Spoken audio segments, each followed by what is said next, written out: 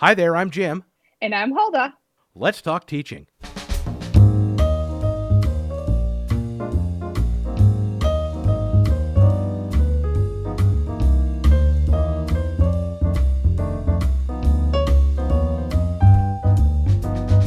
Welcome to Let's Talk Teaching, a podcast from the Center for Teaching, Learning, and Technology here at Illinois State University. I'm Jim G. Joining me today is Dr. Hulda Black, an associate professor in the Department of Marketing in the College of Business. Hi, Hulda. Hello there, Jim. How are you? I'm great. How are you doing? I'm doing okay. Hanging in there. New year here. It is a new year. We are recording this a few weeks into January. It's the second week of classes for the spring 2021 semester. It doesn't feel like spring outside, but that's okay. And for anyone who's listened to some of our recent episodes towards the end of the fall of 2020, we talked to both faculty members and also students about how their experience was going with the shift to online learning and the whole pandemic situation. And one of the constant themes that came up was communication, the importance of communication, the quality of communication between instructors and students and vice versa. So, Hulda, we wanted to speak with you today because you're going to be doing a couple of workshops for CTLT, specifically about asynchronous learning and communication there. So to start with, I wanted to ask you, what are some of the particular challenges involved with communication when we're talking about an asynchronous course? Well, that's a great question, Jim. And, with asynchronous communication and with synchronous communication, I think the biggest barrier is that students, and I will say even faculty, are just overwhelmed. Whether we are seeing our students every day in the classroom or whether we never see them synchronously, or even if we're seeing them synchronously in one Zoom class, the challenge becomes there's so many different ways to communicate. So as a faculty member, as I'm sharing things with my students, there's multiple different ways I can do that. And the students quickly become overwhelmed with the different ways that they can hear a message. Mm-hmm. I have asked my students many times, what makes the class not go so well, especially in this format since the pandemic with more online classes? And overwhelmingly, the answer is when the communication or the classroom, I say that in quotes, being in an online setting, mm-hmm. is disorganized and they find themselves just hunting for information.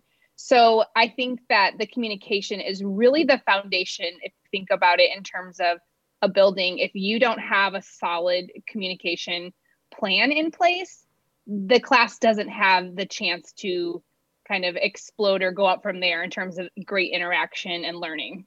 And we should probably define our terms a little bit in terms of what we mean by an asynchronous class, because we kind of think of it as either a binary sort of situation. Either the class is synchronous or it's asynchronous, but all classes have some component of both, don't they?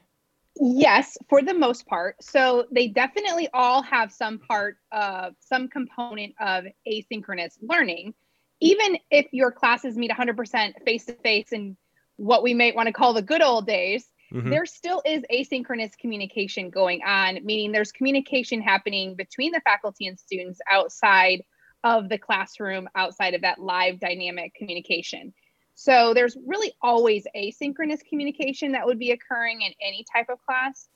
There are some classes that don't have any synchronous components to them. So I guess there would be a situation where there would be no synchronous communication going on. But of course, as faculty, we would always be offering office hours and things as that such, which means the opportunity for synchronous communication should always be there. That's great. I'm glad you mentioned office hours. Maybe we'll probably loop back to that towards the end of our conversation, because I think office hours are something that, and having talked to a lot of faculty members and teaching myself again this semester and last fall, office hours kind of took on a new meaning. You talked a little bit about the organization of an asynchronous course. So why don't we start there and talk about, now that we know what some of the challenges are in terms of communication, let's talk about how to organize a course to kind of overcome some of those challenges. Absolutely. And I will say that a lot of the stuff I'm going to talk about today, can be applied in really, whether it be in a synchronous format as well, because what I'm going to talk about, I do in basically all my classes, whether I'm teaching them synchronously or asynchronously or a combination. One of the analogies I like to give when I'm talking to other faculty is, if you want to think about your grocery store that you love to shop at, and when you walk in that grocery store, you know exactly where the cheeses are and the eggs are and the milk is and the cereal aisle and the baking aisle. So they're grouped into these nice, great categories of where to find things. And now if you imagine yourself walking into, whether it be the same grocery store that they completely reorganized or a different grocery store that you've never shopped at, there's a lot of challenges that go with that. So imagine yourself, looking for cereal, but you're finding it, your favorite cereals with the cheeses. There's just not a lot of organization that goes on there. And what happens? You get frustrated. You continuously, that frustration mounts. And then eventually you might not shop there or walk out because you just don't want to deal with it. And that's what our students are facing. So that's why I say this, the organization or the course design is really the foundation of making that ultimate faculty student interaction happen. So when I teach different workshops, I talk about the course design. So I particular use Lessons in ReggieNet, and that is the hub. I tell faculty, you need to have a hub where they can find all their information. Students don't want to be hunting for that information. So every week there's a page that they go to and everything they need to know for that week is on that page. And then the next week, that page looks exactly the same. It has the exact same feel, just like your grocery store would. So they know exactly where to go to find things. And that's the hub that they need to go to for that. So really it's like a physical layout, if you want to think about it like a store. So after we have that foundation of course design in terms of the layout, then the next critical piece there is picking a rhythm for your course. And I like to say, pick it and stick it and stick with it that entire semester. So in my particular courses, I launched my modules for the next week on the same day, practically the same time. They're due at the same day and the same time every week. We meet synchronously always on Wednesdays, asynchronously always on Mondays. And that's the rhythm. And the students very quickly with our first week of classes, which I kind of call like an orientation, they quickly get that because even that first week of classes, I have stuff due on Wednesdays before we meet. We meet synchronously on Wednesdays. So that rhythm becomes very important. And you might say, well, what does this have to do with asynchronous communication or what I'm talking about?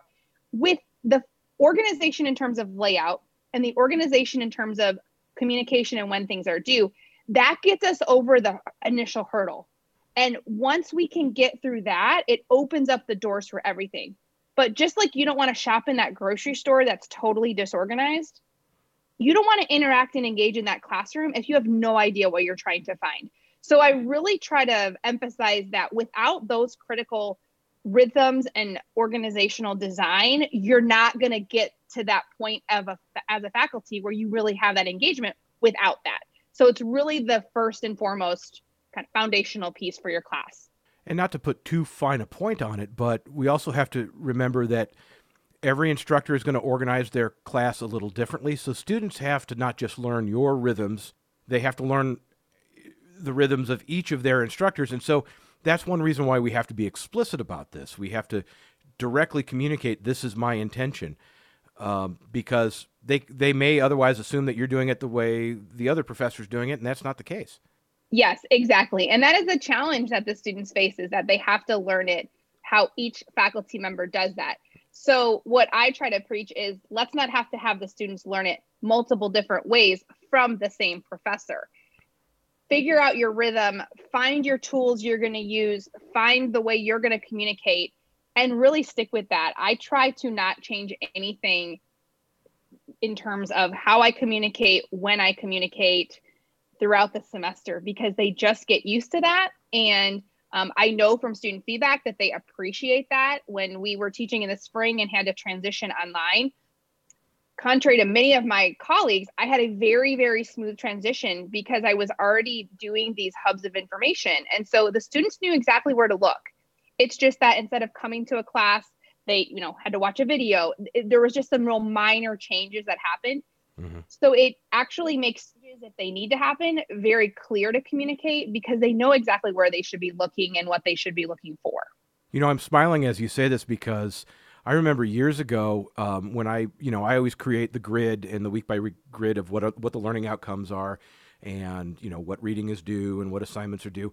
And I added a column to show when in that schedule I was going to be introducing new assignments, mainly to keep me honest and to keep me on task. But students then also anticipated that, okay, this is something that I should be hearing about when we have our next class.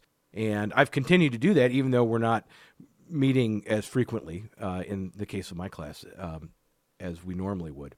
You've talked about setting that expectation, getting them used to the structure.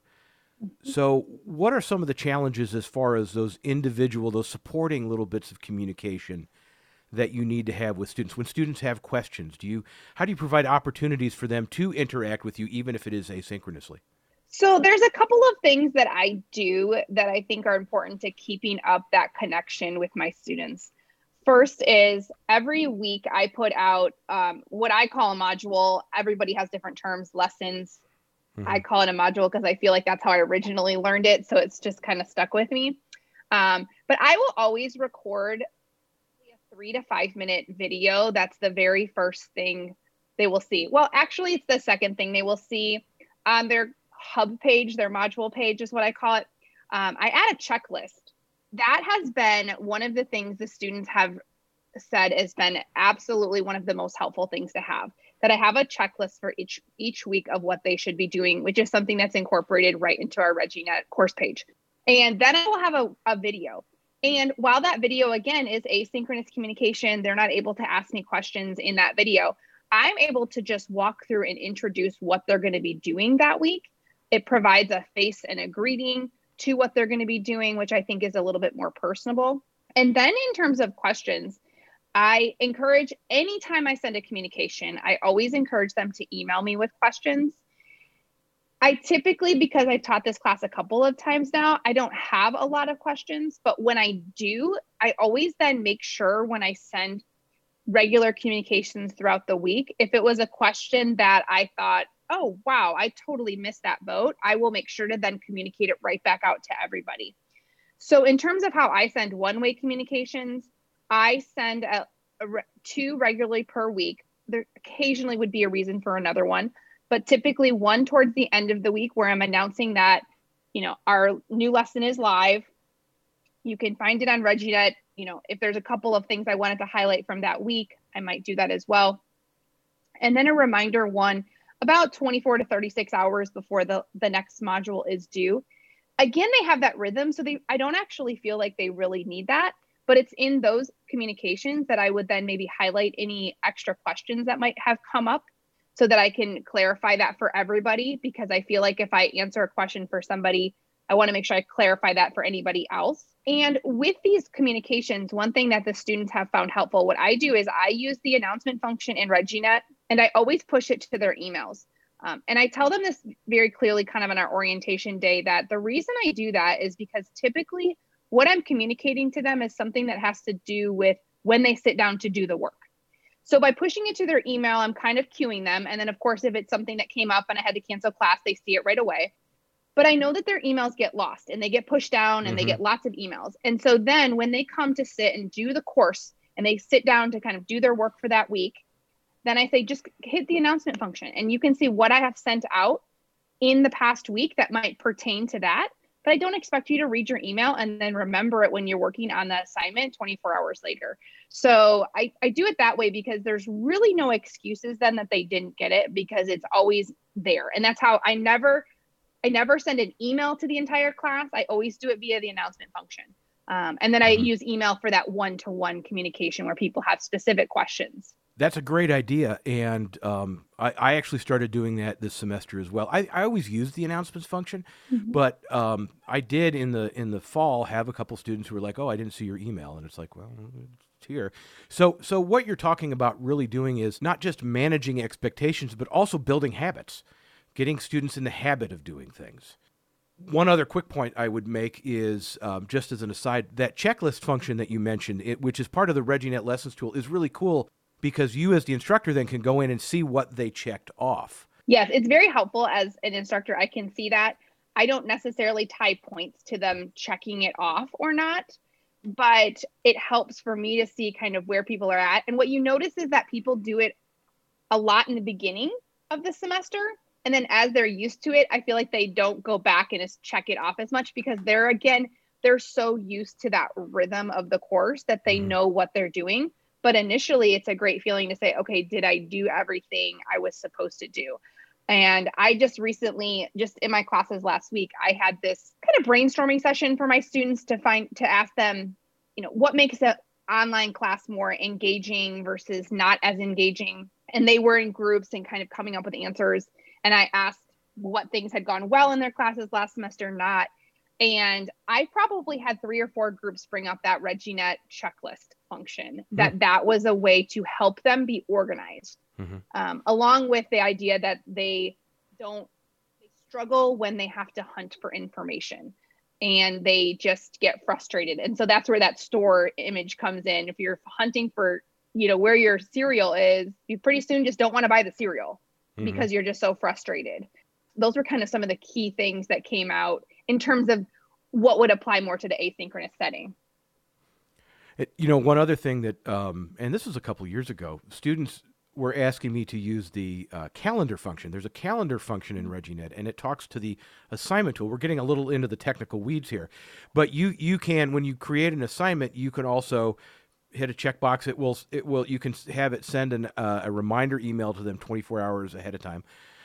But also it will put it on that calendar tool so they can look at that too. I found that the one thing is that if you're going to use a calendar tool, you have to go all in. So I put in the reading assignments and everything else in there too. Yes. And I have not recently used the calendar tool because I found exactly what you said. If everything wasn't on there, it became a little bit more of a hindrance. And I actually, and this is again, personal preference for my feedback, have turned off a lot of the reminders on assignments, but that's only because they're always due at the same time. And I know students are getting inundated with emails. And so since I always have, for 2 of my classes, it's Wednesdays at 9 a.m. Everything is due Wednesday by 9 a.m. And for one of my other classes, it's due by Wednesday by noon. And so I just take that one reminder and send it out to them and schedule that ahead of time so that they have that.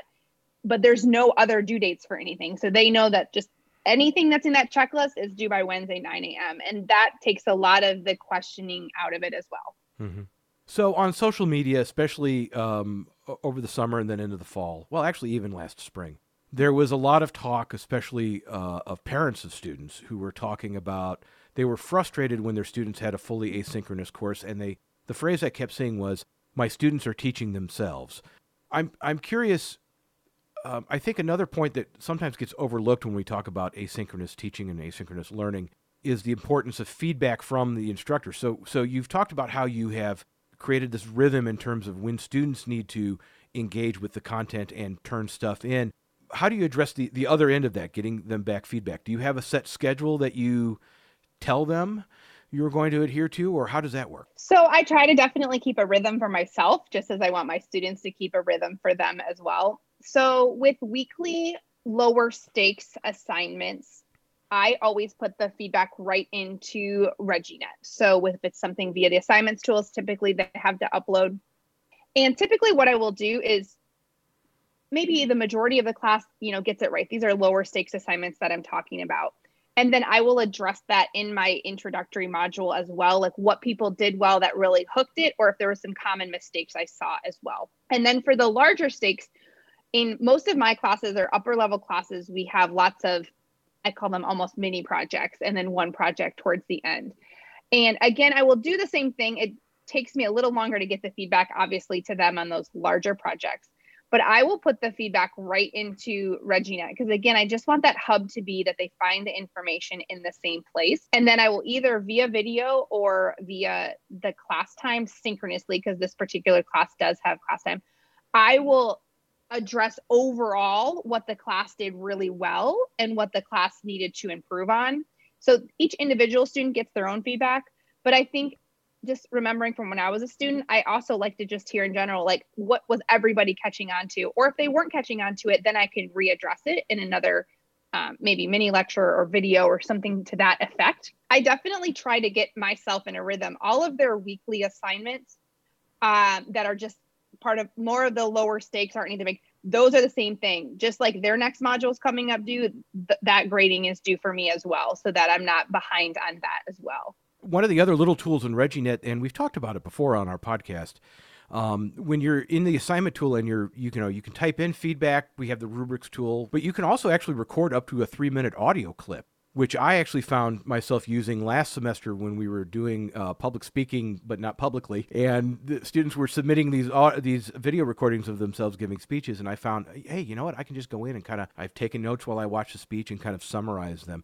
And I think that one of the other things that we had talked about earlier, we hinted at, were office hours. So I have a question related to that. But I think one of the goals as teachers is that even if it is a completely asynchronous class, we still need to have that contact. That doesn't mean that they're just doing some sort of a robotic, they're interacting with a chat bot or something like that, that they know that there's an actual person on the other end. Yes, I think it's critical to have a face with the class, so to speak. So whether teaching 100% synchronously or the combination, I think these little videos are important. I think office hours are critical to be offering. And so going back to that, I know different faculty have done it different ways. Because of the situation we're in and the flexibility with virtual Zoom meetings, I tend to just encourage my students to email me and we'll set up a time based on whatever schedule works for them. When I have set office hours in terms of an online setting, the students typically wouldn't show up because it might be when they had another class or they might have had something else going on. It's not typically that, that exact time is exactly when they had the question and they needed to ask me. So I encourage my students in all of my written communications to them, and then in all of my videos, I always end with, email me if you have any questions, and I'm happy to set up a Zoom so that they know that I'm really willing to open up and have that conversation with them right away. And so I have found that just scheduling when they need to be scheduled has been a little bit easier. If we have group projects, I will go ahead and have them set up a time, or I'll do a Sign Up Genius where they can select times. Because then that's a little bit easier. If I know there's something where there's going to be a lot of times I need to have meet, I will do a Sign Up Genius. But besides that, I've just typically let them set up appointments when they need. And that, for me, has worked very well. So, Hulda, one last question to kind of wrap things up. As we look forward, so I'm asking you to bring out your crystal ball. Are there things that you have learned over the pandemic? Are there things that you've learned through this experience that you definitely want to reincorporate, you want to keep when it comes time to teaching face-to-face again? Absolutely. That's a great question.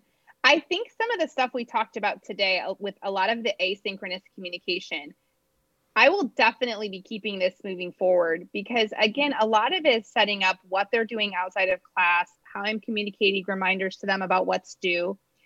And even if I got to see them in class every week or twice a week, these are things that I would want to be communicating to them in some type of electronic format as well, in case they missed it or didn't hear it or weren't in class.